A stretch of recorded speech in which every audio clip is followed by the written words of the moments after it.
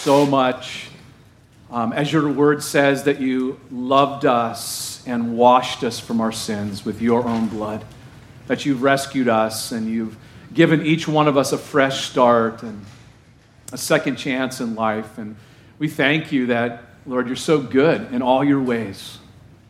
All your ways are righteous and true. We can entrust our entire lives into your hands in knowing that you are faithful, reliable, and dependable. And we thank you for your word. May you speak to our hearts this morning by your Spirit through your word, that you would do a fresh work in each one of our lives.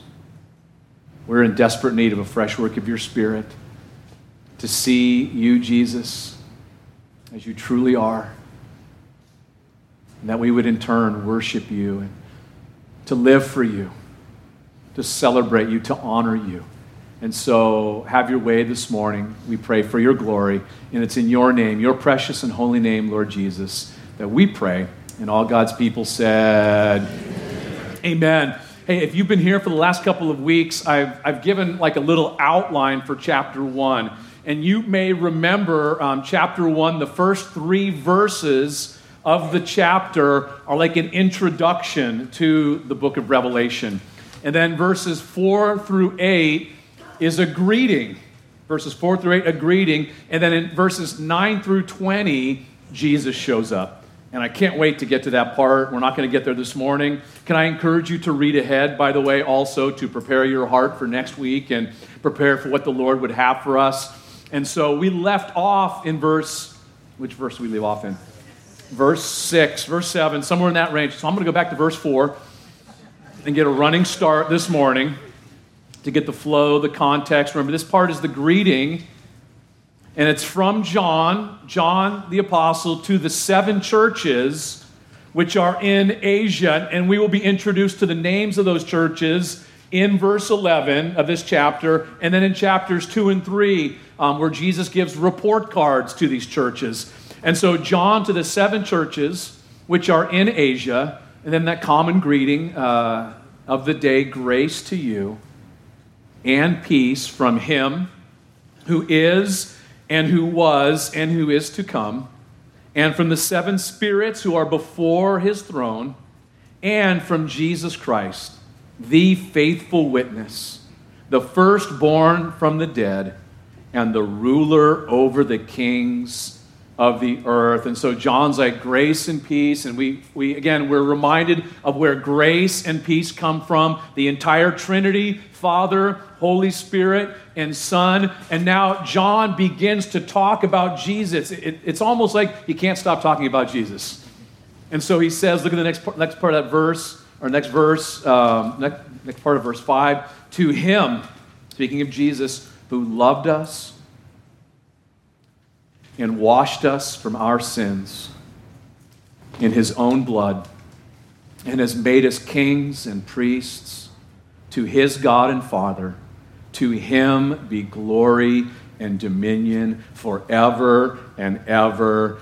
Amen. So John, what does John do here? He begins this greeting and then all of a sudden begins to talk about Jesus and how awesome Jesus is and how beautifully he talks about the person and work of Jesus Christ. And listen, the whole Bible, listen this morning, the whole Bible is about the person and work of Jesus Christ. 66 books, 40 different authors, 3 different languages, 3 different continents, over 15 or 1,600 years of writing, and the entire Bible, that's a miracle, that's supernatural. It's all about the person and work of Jesus Christ. Please don't ever forget that. What you have in your hands is supernatural, it's miraculous, and it all points to Jesus. Amen? It's almost like he begins talking about Jesus and he just breaks out in praise. To him be glory and dominion forever and ever. Amen. Can I ask you a question? When you think about or when you read about or hear about the person and work of Jesus Christ, does it cause you to be thankful and praise him? It should. That's what we see here. John just broke out in praise when he thinks about Jesus, when he writes about Jesus. And then John goes from praising, look at this, he goes from praising Jesus now to describing the return of Jesus. Look at verse 7 with me. Verse 7 says, behold. What's behold mean? Check it out. Listen up is the idea. Look for yourself also. Behold, he is coming with clouds, and every eye will see him, even they who pierced him, and all the tribes of the earth will mourn because of him.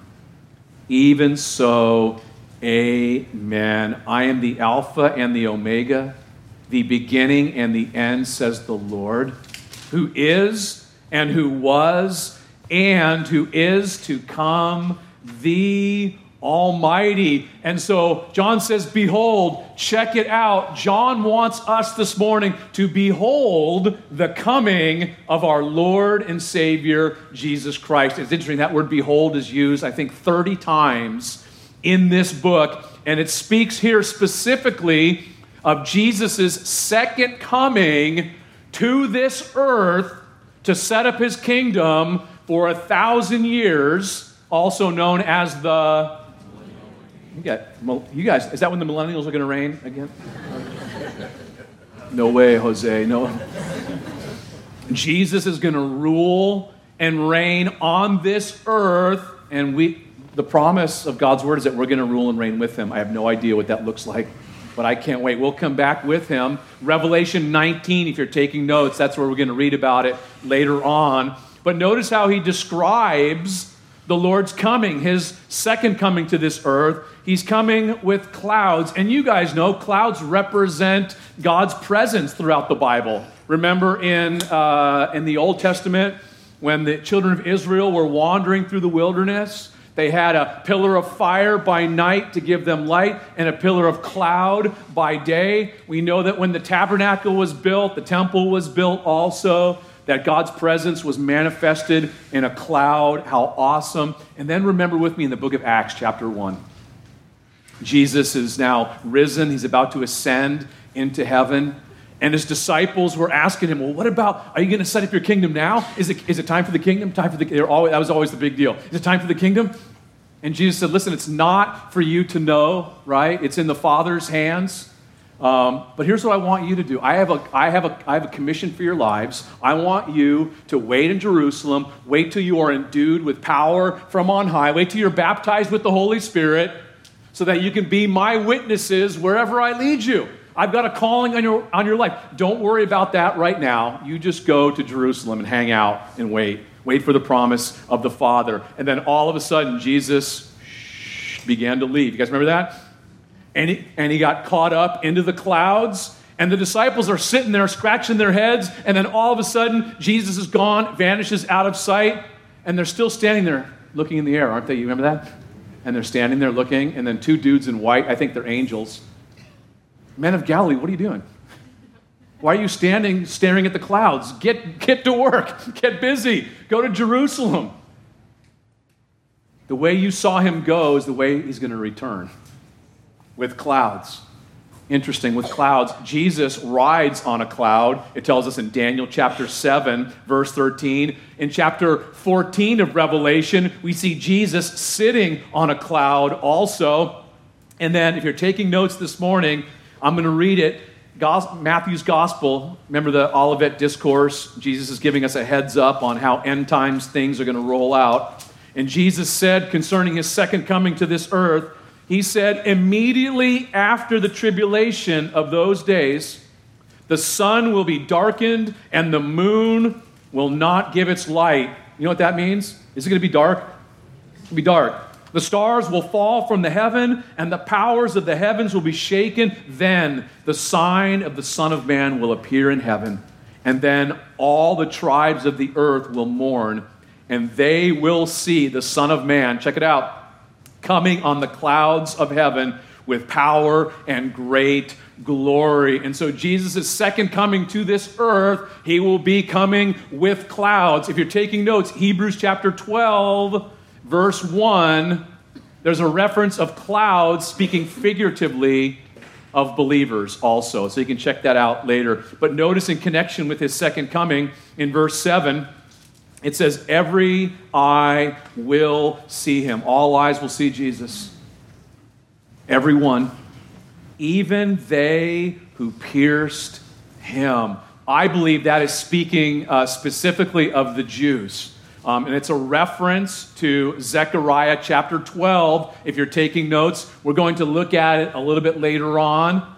Remember, it was the Romans who physically crucified Jesus, but it was the Jews that handed him over to be crucified or to be executed. But can I remind us this morning, in one sense, we all pierced Jesus with our sins. Isaiah 53 tells us he was wounded for our transgressions. Literally, that word wounded in Hebrew means he was pierced through for our transgressions. Not only that, he was bruised for our iniquities. The chastisement for our peace was upon Jesus. In other words, he absorbed the pain, the suffering, the judgment, and the wrath that you and I deserve for our sins. He took it all in our place. Does that make sense? In fact, John just wrote about it. He washed us in his own blood. He gave his life that we might have life. And then notice what else he says about the second coming. And all the tribes of the earth. How many is all? All the tribes, every group, people group will mourn. Literally, they'll wail. They'll be cut to the heart. Why? Because of him, because of Jesus.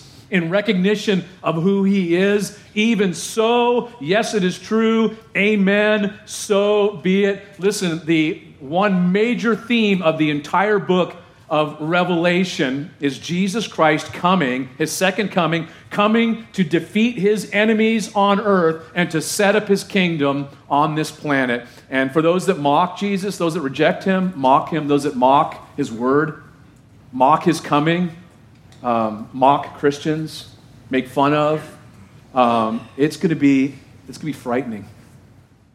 And if you're listening this morning and you've never put your faith and trust in Jesus Christ, it's not too late. He loves you. It's not an accident you're here or listening. It's not a coincidence. There's no accidents or coincidences with our Lord. He doesn't make mistakes. He's reaching out to rescue you and save you as well. Revelation, listen, is a book of victory. We know the end, don't we? Do you guys ever get a book and read the end first to see how it ends? Some of you guys do. You're like, no, I don't do that. What about when you first got saved? What was the first book you wanted to learn? I got to read Revelation. I got to find out how it ends. And then you start reading going, what's this talking about? But can I just remind us, we know how it ends. Jesus wins. If you're on Jesus' team, guess who else wins? We win, don't we? We live happily ever after with our Lord and Savior, Jesus Christ. Does that bring you peace this morning? It should. Does that bring you comfort this morning? Assurance this morning? Amen. And then verse 8, the Lord speaks. He gives a little introduction, if you will. And what he's saying, let me just boil it down what he's saying. I am God and I am coming. I am God and I am coming. He begins by saying, I am the Alpha and the Omega. What does that mean? Alpha, like is that the top dog of the pack? Is that what he's trying to say here? What's he trying to say? Alpha and Omega. Alpha is the first letter of the Greek alphabet. Omega is the last letter of the Greek alphabet. How do you know that, Pastor? I learned it in a fraternity in college. That was about all I learned. I'm not endorsing fraternities, by the way. But think about that. It's the last letter and first letter. We would say from A to Z, right? You guys ever hear that saying? Oh, this store has everything from A to Z. That dude knows everything from A to Z, right? In other words, that means you know everything about it. You have everything. Well, can I just encourage us this morning? Jesus is life's A to Z. He knows everything. He has everything. He's the expert in all things. Is Jesus the expert in all things? Is he the expert in marriage? He is. Why do we go run to counselors and psychologists? And is Jesus the expert in child raising? Is it rearing?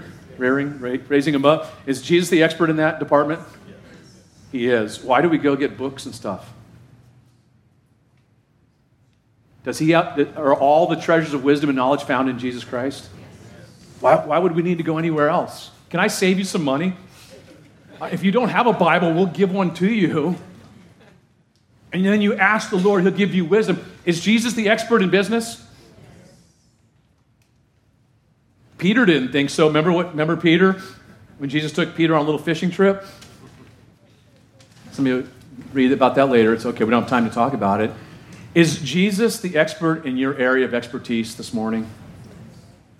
He is. Why would we look elsewhere for help when he wants to help us? To lead us, to guide us, whether you're a student, whether you're in business, whatever it is, whatever area of life. He's the expert. He's life's A to Z. Not only that, he's the beginning and the end. Beginning means chief or preeminent. It all begins with him. He's the creator. Colossians 1. Jesus, all things are created by him and for him. Do you know you're created for Jesus Christ? For a personal relationship with him. And life will not make sense until you come to know him personally and begin to walk with him. And then you understand about life. And then life begins to work as you're applying his word in your life. He is the author and finisher of our faith, the beginning and the end. Aren't you glad about that?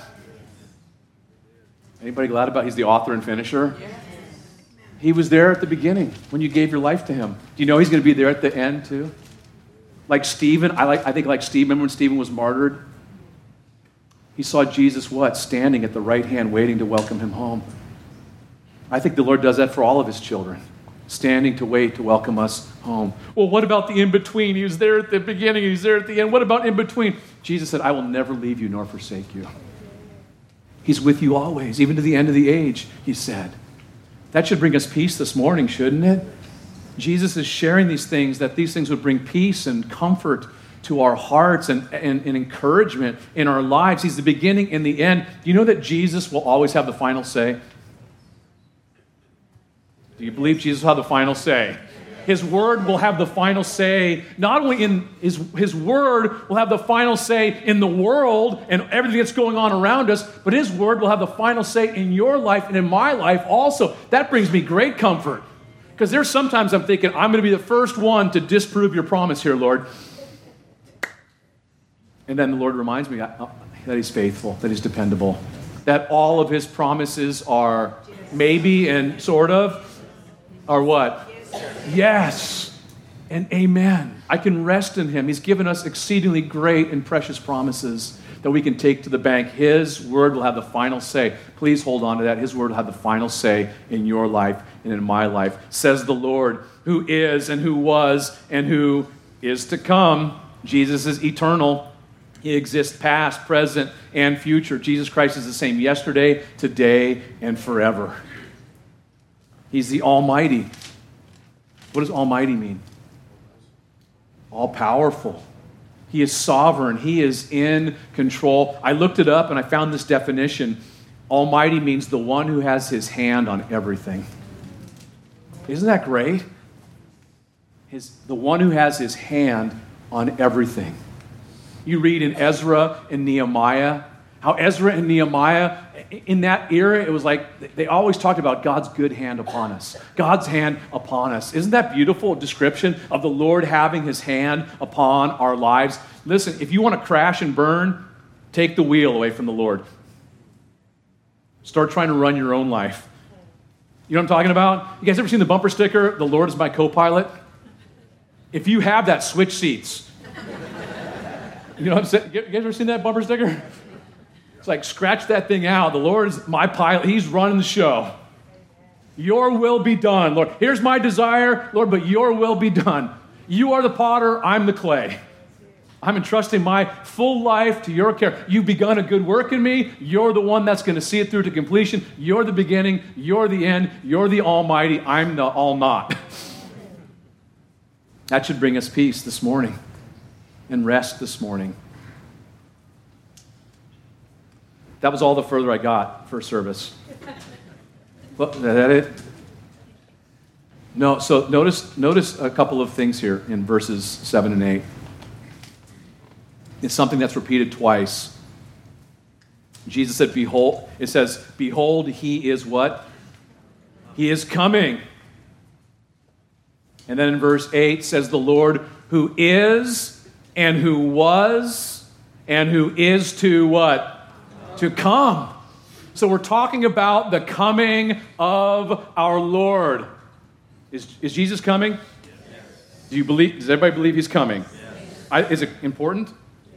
When we take communion, Paul said to the Corinthians, every time we take of the bread and the cup, we proclaim the Lord's death till he what? Till he comes. We're saying, Lord Jesus, thank you for dying for me. I'm taking the bread. I'm taking the cup. Thank you for what you did for me. And I know you're coming for me also. You are alive. So what's the deal with the coming? Are we talking about the rapture of the church or the second coming of Jesus Christ to this earth? What is the difference? I've been taught this. I've been taught that. Listen, a lot of us come from different church backgrounds. Maybe you came from no church background. There's lots of presuppositions, preconceived ideas, preconceived notions. Some of us have come out of denominations. We've been taught certain things. And I just want to take a look and allow the scriptures to speak to us this morning about this issue of his coming. And the difference, listen, the difference between the rapture of the church and the second coming of Jesus Christ to this earth. Because I believe there is a difference. They are two separate, distinct events. And if you don't agree with me, you're entitled to your own distorted opinion.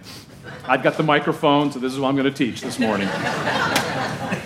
And if you're mid-trib, post-trib, maybe you're pan-trib, you just hope it all pans out and you don't really care. Can I just encourage us this morning that this is not a theological position. This is a relationship issue. Of the groom, the bridegroom, Jesus Christ, coming for his bride, you and me, because we have a love relationship with him, that we are looking for his return, that we are about our Lord's business, desiring to honor him with our lives. We've been rescued and saved. We're no longer going to hell. He's given us a second chance, a fresh start, the opportunity, the privilege of serving him. And he said he's coming. Jesus said he's coming. Paul said he's coming. Peter said he's coming. John said he's coming. James said he's coming. Jude said he's coming. Everybody in the New Testament says he's coming. Jesus is coming. So what's the deal? Hallelujah. Number one, where are we going to start? You ready for this? John 14. Jesus, the rapture is Jesus coming from heaven, the Father's house, to get his bride. Who is his bride? The church. Thank you very much.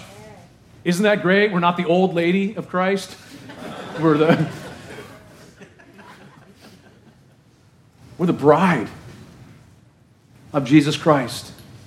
He's coming from the Father's house to get his bride. Believers, the bride will be caught up in the air to meet the Lord and for him to take us back to the Father's house. Are you ready for this? John 14, verses 1 through 3. Let not your heart be troubled. You got a troubled heart this morning? Here's the answer. Let not your heart be troubled. You believe in God, believe also in me. In my Father's house are many mansions. If it were not so, I would have told you. I go to prepare a place for you. And if I go to prepare a place for you, I will come back again and receive you to myself, that where I am, there you may be also. Is that awesome? Jesus says, I'm coming from the Father's house. I'm coming to get you. Right now, I'm making a place for you. I'm preparing a place for you. I'm coming to get you to bring you back to heaven, that you might share in the glory that I've had from eternity past and always will. That's awesome. 1 Thessalonians chapter 4. I want to flip over there. The Thessalonians were tripping out when Paul wrote to them. They were worried about their loved ones that were believers that died, and what would happen to them with the resurrection and all of that, and the rapture, and how's this all connected? And he says in verse 13, but I do not want you to be ignorant, brethren. What's ignorant mean? That sounded right. It starts with S, rhymes with nupid. You guys said, I didn't say it in church. I don't want you to be ignorant, brethren, concerning those who have fallen asleep. Fallen asleep is a euphemism for dying in the Lord.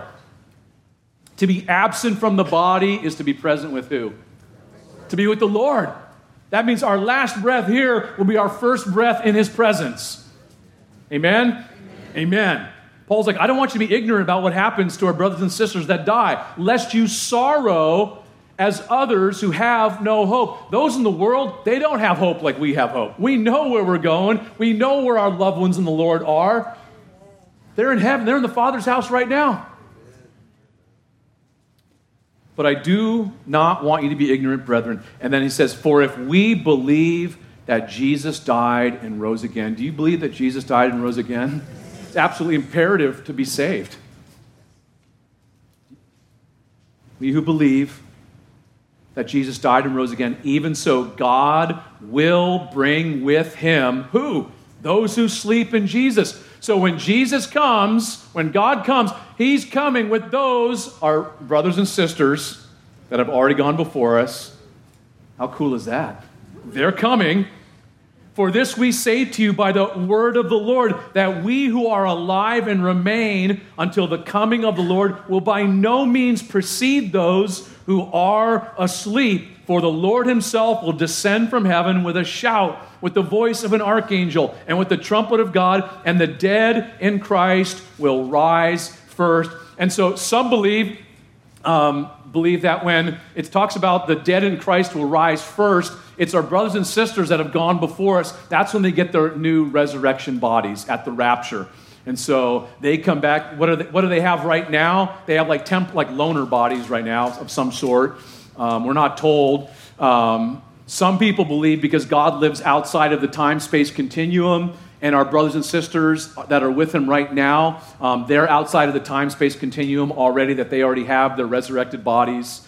I lean more towards that than the previous. In any event, don't miss the point. What's happening here is that Jesus comes from heaven, comes with our brothers and sisters. Then we who are alive, that would be us, and remain, shall be caught up together with them, where? In the clouds, to meet the Lord in the air, and thus we shall always be with the Lord. Therefore, comfort one another with these words. Are you comforted by that this morning? I hope you are. So Jesus comes, right?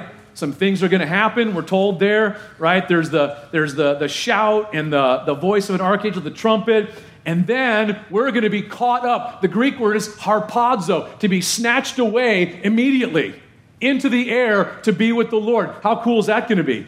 I've been practicing. I'm trying not to gain any weight, so it's just boom. Just kidding. That's a joke. That's a rapture joke.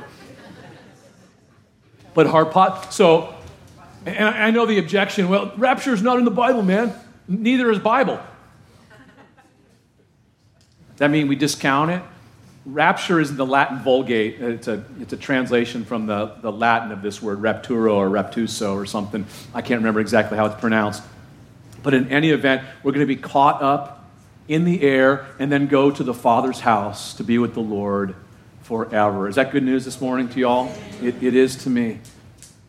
The second coming of Jesus Christ, please listen, to this earth to set up his kingdom is found in Revelation 19, verses 11 through chapter 20, verse 10. If you're writing that down, we'll get to it unless the Lord comes. Did God make promises to the children of Israel in the Old Testament? Is our God a promise-keeping God? There are still some promises that have yet to be fulfilled for the nation of Israel.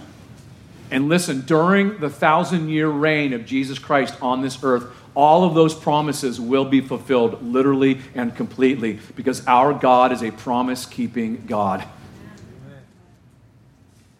At the rapture, Jesus comes for his bride, for his followers. At the second coming, listen, at the second coming of Christ to set up his kingdom, we will come with him. If you're taking notes, if you're still in Revelation, flip one book to the left. It's a little book. You guys know what it is? You guys know your Bibles. It's like a little postcard. If you go too fast, you're going to go right through it. You can read this in one sitting tonight. and say, I read a whole book. Read a whole book in the Bible. Not hard, right? Then you can keep going to the left, a couple more shorties. Look at verse 14. Now Enoch, the seventh from Adam, prophesied about these men also, saying, behold. What's behold mean again? Check it out, right? Tune in. Behold, the Lord comes with, not for, with 10,000s of his saints. Why? To execute judgment on all, to convict all who are ungodly among them of all their ungodly deeds which they have committed in an ungodly way, and all of the harsh things which ungodly sinners have spoken against him. So when Jesus comes, what's going to happen? Second coming, he's going to wipe out his enemies. All those that are ungodly. The rapture, listen, the rapture is imminent. What does imminent mean? It can happen at any time, happen at any moment. In fact, if you're taking notes, Revelation chapter 22, last chapter, Jesus says 3 times. If Jesus says something 3 times, is that like important? Last 3 times he speaks. You know what he says 3 times? Behold, I am coming quickly. Quickly means suddenly. Without warning, boom, I'm coming. It's coming at any moment. It's imminent. I believe it's the next great event that's going to happen, personally. And only the Father knows the exact time. Didn't Jesus say something like that? He said, no one knows the day or the hour. That's why it's important. If someone starts saying Jesus is coming at this time or that time, you say, time out, bogus, false prophet. We got rocks out back for false prophets. No, we don't. That's the Old Testament stuff. Sorry. Covenant confusion going on. No one knows the day or the hour, not even the Son. We're going to talk a little bit more about that in a little while. You know what that means? Any moment. But, hey, here's the deal. We don't know the day or the hour of the rapture, but guess what? We do know the day and the hour of Christ's coming, second coming to this earth. What? Jesus Christ's second coming to this earth is at the end of the 7 years of the tribulation. The 7 years of tribulation is covered, check this out, is covered from Revelation chapter 6 all the way to Revelation chapter 19. You guys with me still? Chapter 6 to chapter 19 covers the 7-year period of the tribulation. During that time, as we study together, as we're going through this book together, the church is no longer mentioned on earth, but in heaven. We see the church in heaven in Revelation. What comes before chapter 6, 4, and 5? The church is in heaven. Awesome. I think it's important to know that. Well, wait a minute, Pastor. How do we know the tribulation is 7 years? I'm glad you asked that this morning. Daniel chapter 9, if you're taking notes. Daniel chapter 9, verses 24 through 27. By the way, the tribulation period is also known as Jacob's trouble, the hour of trial, the overflowing scourge. If you study your Bible, you'll see different terms used for it. It's also the day of the Lord. And by the way, can I encourage you? Every single time, to study this on your own, every time you see that phrase, day of the Lord, used throughout the entire Bible from Genesis to Revelation, it always, without question, refers to the 7-year period of the tribulation. I would challenge you and encourage you to go study that on your own. Every time day of the Lord is used, it's always in reference to this period, the 7-year period of the tribulation. Let's get back to Daniel. Daniel 9. What's going on in Daniel 9?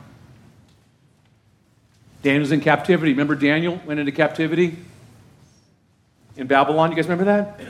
Who was he with? Remember his 3 buddies? Rakshak and Benny, did you say? Rakshak and Benny, that's from VeggieTales. Shadrach, Meshach, and Abednego. They get taken away as young kids, purposed in their hearts not to defile themselves. They were living for the Lord. God lifted them up. God used them. They were in captivity. The captivity lasted 70 years. And Daniel's there at the tail end of the 70 years, and he's reading his Bible. He's studying his Bible, and he's like, whoa, whoa, whoa. God predicted that the captivity would end in 70 years. We're getting super close. This is it. And what does he do? You guys remember what he does? Does he throw a party? Firecrackers? What does he do? Number one, he's broken. He's broken before God. And he fasts and prays and seeks the Lord. Listen, what should our response be seeing in light of the times we're living in? It's getting super close. The Lord's coming. He prays, and in prayer, all of a sudden, who flies in? Who flies in? Starts with G, rhymes with Gabriel. Gabriel flies in, and what does he say? Daniel, we've heard your prayers. I got dispatched a little while ago. I finally made it. Finally showing up. And guess what? I got a surprise for you, buddy. That's not what he said, just like loose translation, Robertson translation. There's 490 years on the prophetic calendar for your people, the Jews, and your city, Jerusalem.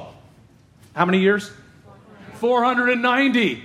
The prophetic clock will start with a decree being issued, Nehemiah chapter 2, you can check it out later, by Artaxerxes Longimanus, the decree to go back and rebuild the wall in Jerusalem. Remember who it was who did it? One of the shortest guys in the Bible, Nehemiah. Remember him? Nehemiah. Some of you get that later. It's okay. Just Bible jokes. Bildad the Shuhite was the other guy, shorty. You'll get that later. It's okay. It's cool. So Nehemiah gets the decree to go back and to rebuild the wall. From that point up until the Messiah would be cut off, in other words, the Messiah would be crucified, rejected, 483 years. What's so interesting is that there was some studies further done on that. And if you go back and figure out the timing, the days, the very day that Jesus rode into Jerusalem on the donkey was the very day prophesied about from Daniel 9. You remember what happened when he came in? He comes in, Mount of Olives, cruising down, overlooking the Temple Mount, and there's tons of people there. You guys remember? Hosanna, blessed is he who comes in the name of the Lord. Here's our king. A few days later, what do they say? Crucify him, kill him. We have no king but Caesar. And he's coming in, and this was one of the first times, remember, every time you perform a miracle, don't tell anybody, don't let anybody know. But now he presents himself as the promised Messiah to his people. And he said, you should have known this day, your day, you should have known this. He held them accountable for that day. And he's weeping, he's convulsing, because he knows that they're going to reject him. And here's this amazing prophecy being fulfilled of him coming in and presenting himself as the promised Messiah to his people. And then what happened? Well, the prophetic clock stopped with Jesus getting cut off. 483 years, boom, the prophetic clock stops. How many years are left? 490 minus 483 is 7. 7 years of tribulation. What does it begin with? Well, back to Daniel 9. What does the 7 years begin with? The Antichrist signing a covenant, making a covenant, a peace treaty, a pact with many of the Jews. What's going to kick off the tribulation? It's that signing of this peace agreement with Israel by the Antichrist. Halfway through, how long is that? 3.5 years. What happens? 2 Thessalonians chapter 2, the Antichrist does what? He comes into the rebuilt temple in Jerusalem. Did you know the temple's going to get rebuilt? He's going to come into the temple and proclaim himself as God. And what's going to happen? The Jews are going to realize that ain't the Messiah. That's not the Savior. And he's going to persecute them and hunt them down. The Bible tells us 2/3 of the Jews will be killed during that time. 3.5 years. That's why Jesus says in the middle of the all holds the key to that whole deal. And at the end of the tribulation, what's going to happen? Zechariah 12. I just mentioned it a minute ago. I'm going to flip over there. Zechariah 12. What's going to happen? The end of the tribulation. The Jews are going to recognize that Jesus is the Messiah and cry out for him.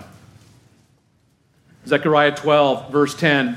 And I, this is the Lord speaking, will pour on the house of David and on the inhabitants of Jerusalem the spirit of grace and supplication. Then they will look on me, whom they pierced. Yes, they will mourn for him as one who mourns for his only son, and grieve for him as one grieves for a firstborn son. They will look upon, they will regard or depend upon me, the one they pierced. When did Almighty God get pierced? When he came to this earth and gave his life for us. Hosea, if you're taking notes, Hosea chapter 5, verse 15, another reference to the Jews calling out to Jesus at the end of the tribulation and him coming. If Jesus cries out, will he come? Will he show up? That's not a trick question. You better believe it.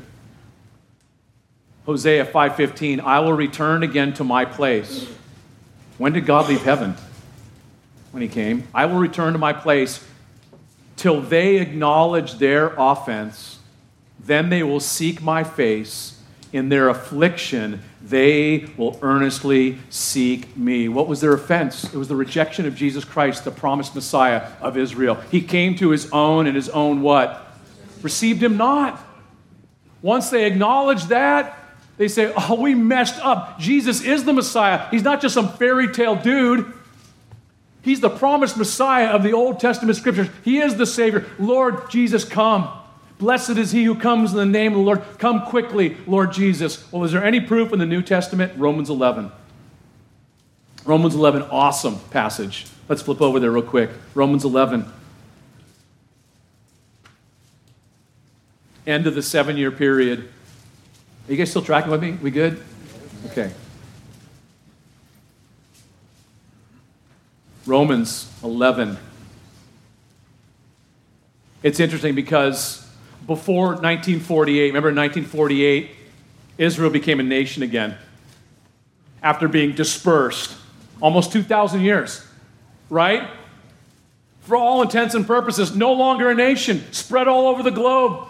70 AD is when it happened. Romans came, wiped out the temple, just as Jesus said it would happen.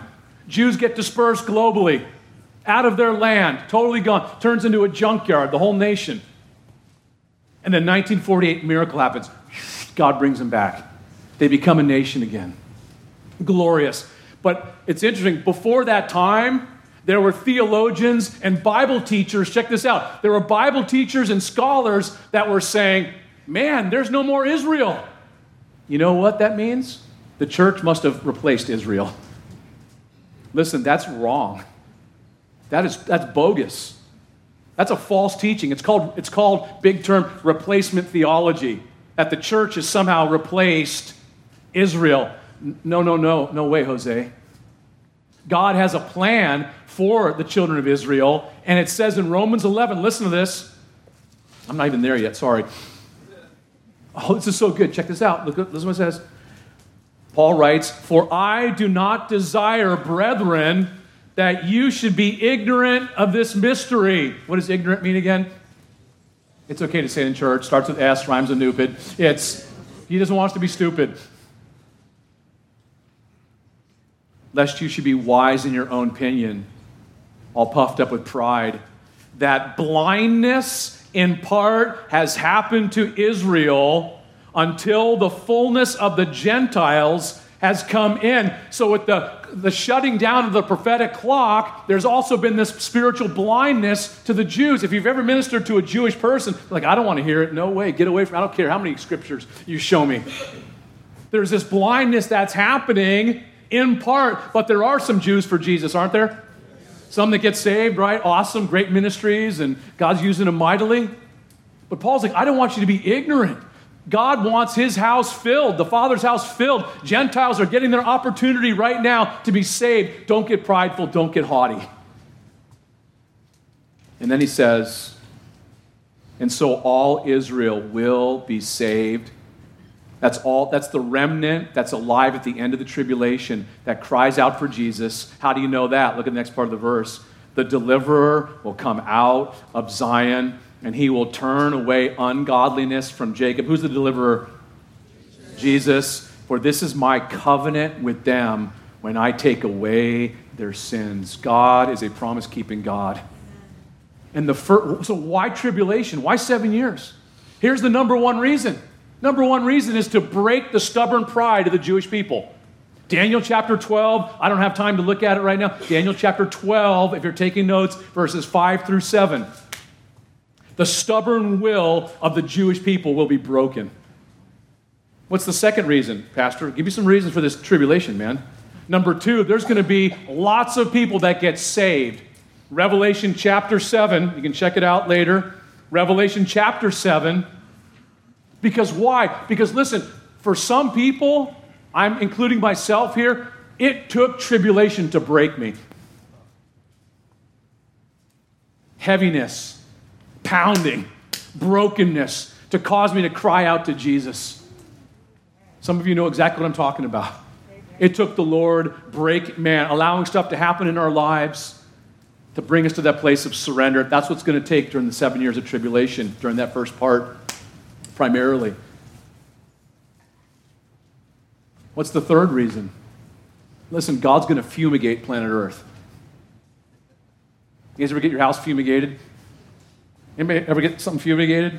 You're removing what? Removing pests.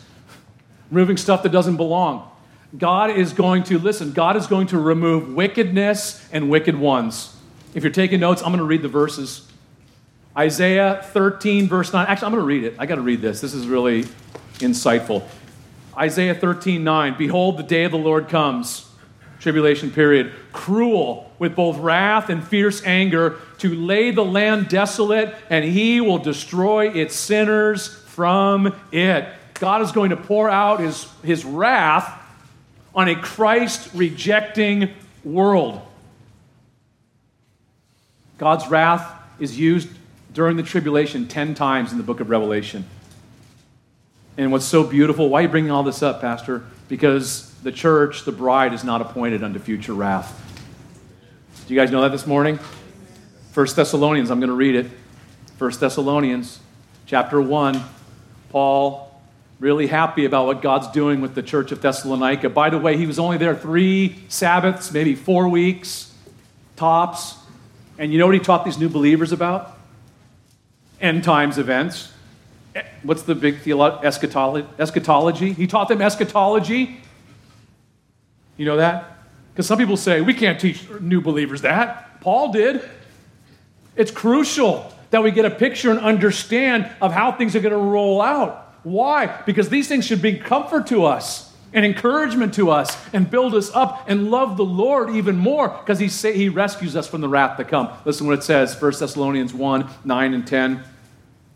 Paul writes, for they themselves declare concerning us what manner of entry we had to you, and how you, he talks about the Thessalonians, turned to God from idols to serve the living and true God, and to wait for his Son from heaven, whom he raised from the dead, even Jesus, who delivers us from the wrath to come. Is that good news this morning? Flip forward, 1 Thessalonians 5. Is it up on the board too? No, not yet. But concerning the times and the seasons, brethren, you have no need that I should write to you. For you yourselves know perfectly that the day of the Lord so comes as a thief in the night. For when they say peace and safety, then sudden destruction comes upon them as labor pains upon a pregnant woman, and they shall not escape. But you, brethren, are not in darkness. It's so that this day should overtake you as a thief. You are all sons of light and sons of the day. We are not of the night, nor of darkness. Therefore, let us not sleep as others do, but let us watch and be sober. For those who sleep, sleep at night, and those who get drunk are drunk at night. But let us who are of the day be sober, putting on the breastplate of faith and love, and as a helmet, the hope of salvation. Listen, tune in, for God did not appoint us to wrath. Amen? But to obtain salvation through our Lord Jesus Christ. God did not appoint us to wrath. It's Jesus who rescues us from the wrath to come. How can you say that? Because Jesus absorbed the wrath that we deserved when he died on the cross for our sins. He took the judgment, the punishment, the wrath that every single one of us deserved. He took our place. Well, does Jesus ever say you can escape the wrath?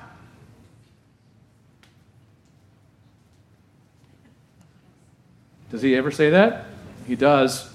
Luke's account of the Olivet Discourse, Luke 21. Can I escape the wrath to come? I'm hearing you, Pastor, but did Jesus ever say that?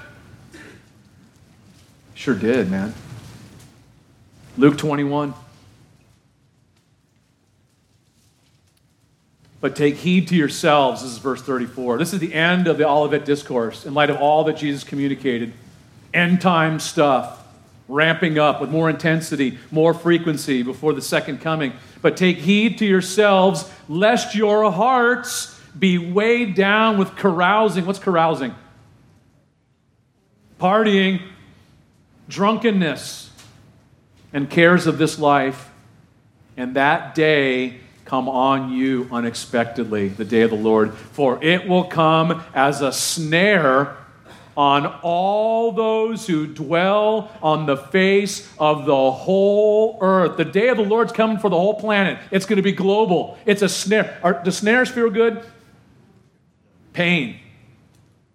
Watch, therefore, and pray always that you may be counted worthy to escape all these things that will come to pass and to stand before the Son of Man. There's a way of escape. It's to be counted worthy. How can you be counted worthy? By putting your faith and trust in Jesus Christ. Well, Pastor, you're just an escapist. Absolutely. What are you, a stayist? Jesus said it again in Revelation 3, verse 10. Check it out. Revelation 3:10. You guys are tracking. I love it. Revelation 3:10, Jesus speaking to the church, giving out report cards. I love this. He said, because you have kept my command to persevere, I also will keep you from the hour of trial which shall come upon the whole world to test those who dwell on the earth. How's that sound? That sound pretty good, you guys? That sound pretty cool? Keep you from. It's not keep you through or during. It's a very specific Greek word. It means out from and to. The Lord comes and takes us out from this very hour of trial. And who's the hour of trial going to come upon? It's global. What's the means of deliverance? Look at the next verse. Look at the next verse. What's it say? What's it say? Anybody? Behold, I am coming quickly or suddenly. Out of here. Rapture of the church before that hour of trial. Does everybody see this? Everybody see this? Hopefully. I love it. Jesus is in the delivery business. It's not consistent with God's character or nature to judge the righteous with the wicked. Give me an example of that, Pastor. How about Lot? Was Lot taken out from? He had to be pulled out. Enoch before this flood. A little personal rapture for that dude. Here in chapter 1, verse 7, every eye is going to see Jesus at his second coming, but there's no indication that the whole world will see Jesus at the rapture of the church. Why? Because Jesus said he's coming as a thief in the night. Does a thief in the night give you a heads up, like text you? I'll be around, 11? How about 1:15? Does he let you know when he's coming? Sudden, without warning, correct? Does every eye see a thief? No. Jesus said, I'm coming as a thief in the night, man. Boom, suddenly, quickly. That's why we need to be ready to be about our Father's business, to occupy till he comes in the twinkling of an eye. The only thing about eyes we know with the rapture, in the twinkling of an eye, boom, we're changed. Brand new bodies. Anybody excited about that? I sure am. Every morning it's snap, crackle, pop into the... And as we close, listen, all of this fits within the framework of the Jewish wedding system. Some of you guys are familiar with the Jewish wedding system, ancient Jewish wedding system. What happens with that, Pastor? What are you talking about, man? Hopefully this will help things kind of click. So, the father is the one that picks the bride for the son. And so he cruises with the son over to the gal's house, makes a covenant or a contract, pays the price for the bride. Does that sound familiar? Jesus paid the price for us. The Father gave his Son to pay the price for you and I. For the bride, we're the bride, to pay for us. Was the covenant made? Every time we take the bread and the cup, we celebrate that covenant. He's the bridegroom, we're the bride. We celebrate what he's done. We take the bread. It speaks of what? Of uniting life together. Our lives are united together with one another and with the Lord himself. And then what happens? So, a covenant is made, the price is paid. What's next? Got something that rhymes with that, Pastor? Not yet. The son goes back to the father's house to do what? To build on an addition, to build onto the home, to prepare a place for his bride. Does that sound familiar, y'all? Yes. So what does the bride do in the meantime? You know what she does? She gets together her wedding dress, the materials to make it. She remains pure during that time. She makes sure that her and her bridesmaids have their oil in their lamps, because typically the groom would come at night in the darkness. That sound familiar? He could come at any moment suddenly. And what's interesting is typically it had to be a year for that betrothal period, sometimes longer. During that time, they were legally married, but not together yet. It was the father, he was the only one who knew when it was time to say go. The son didn't know. So the father would say to the son, okay, it's time, go get her, go fetch her. How cool is that? No one knows didn't we just talk about that? You guys seeing how this kind of fits a little bit? But wait, there's more. So the son comes, big deal, blowing a ram's horn, cruising. All of a sudden they come to the groom's house, the bride's house. And what do? They lift her up and put her on like this horseless carriage thing. Does that sound cool? That's like a princess fairy tale thing, isn't it? I think it's called a litter. Put her on that, and where did she get taken to? Father's house. For how long? 1 week. 7 days. For the wedding. For the marriage ceremony. And at the end of the 7 days, they would come out for the marriage supper to be presented for everybody as Mr. and Mrs. Jim Bob Johnson or whatever. Does this sound like familiar to you guys? It's almost kind of like what we talked about. What a glorious picture of our relationship to our bridegroom, Jesus Christ. I love what Paul said. I have betrothed you to one husband that I may present you as a chaste virgin to Christ. You know who Paul wrote that to? Do you guys know who Paul wrote that to? He wrote to the Corinthians. Paul's like, I'm going to present you. I got to laugh because remember the church of Corinth? They were jacked up, weren't they? They had a few problems. But how powerful the blood of Jesus Christ that washes away all of our sins. That you and I would be presented pure, without blemish. In the meantime, our job is to what? Is to be washed with the water of the Word. The Lord's return shouldn't cause us to become theological, puffed up, swollen heads. Like I said earlier, I'm not talking about theological positions here this morning. I'm talking about a living, loving relationship with our bridegroom, Jesus Christ. And it's abiding in Him every day, allowing His Word to wash over us, to purify us by His Spirit, that we would be ready to meet Him in the air, to be with Him forever. That should comfort us this morning. That should encourage us this morning to say, Lord, I want to make my life count for you. Why? Because I love you. I'm looking for you to return because I love you. Not because I got my theological ducks in a row and I know the 10 toes on Daniel's statue and every one of those toes. And no. I know you, Jesus, and I know you're coming for me. And I will proclaim your death till you come. That I am my beloved's and He is mine.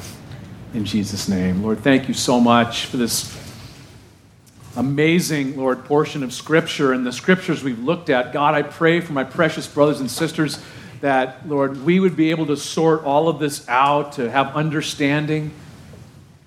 Open our eyes that we might behold wondrous things in your word, God, please, that not only that we would learn and gain understanding and gain insight and wisdom, but we would walk in these things and grow in our love for you, to grow in our love for one another,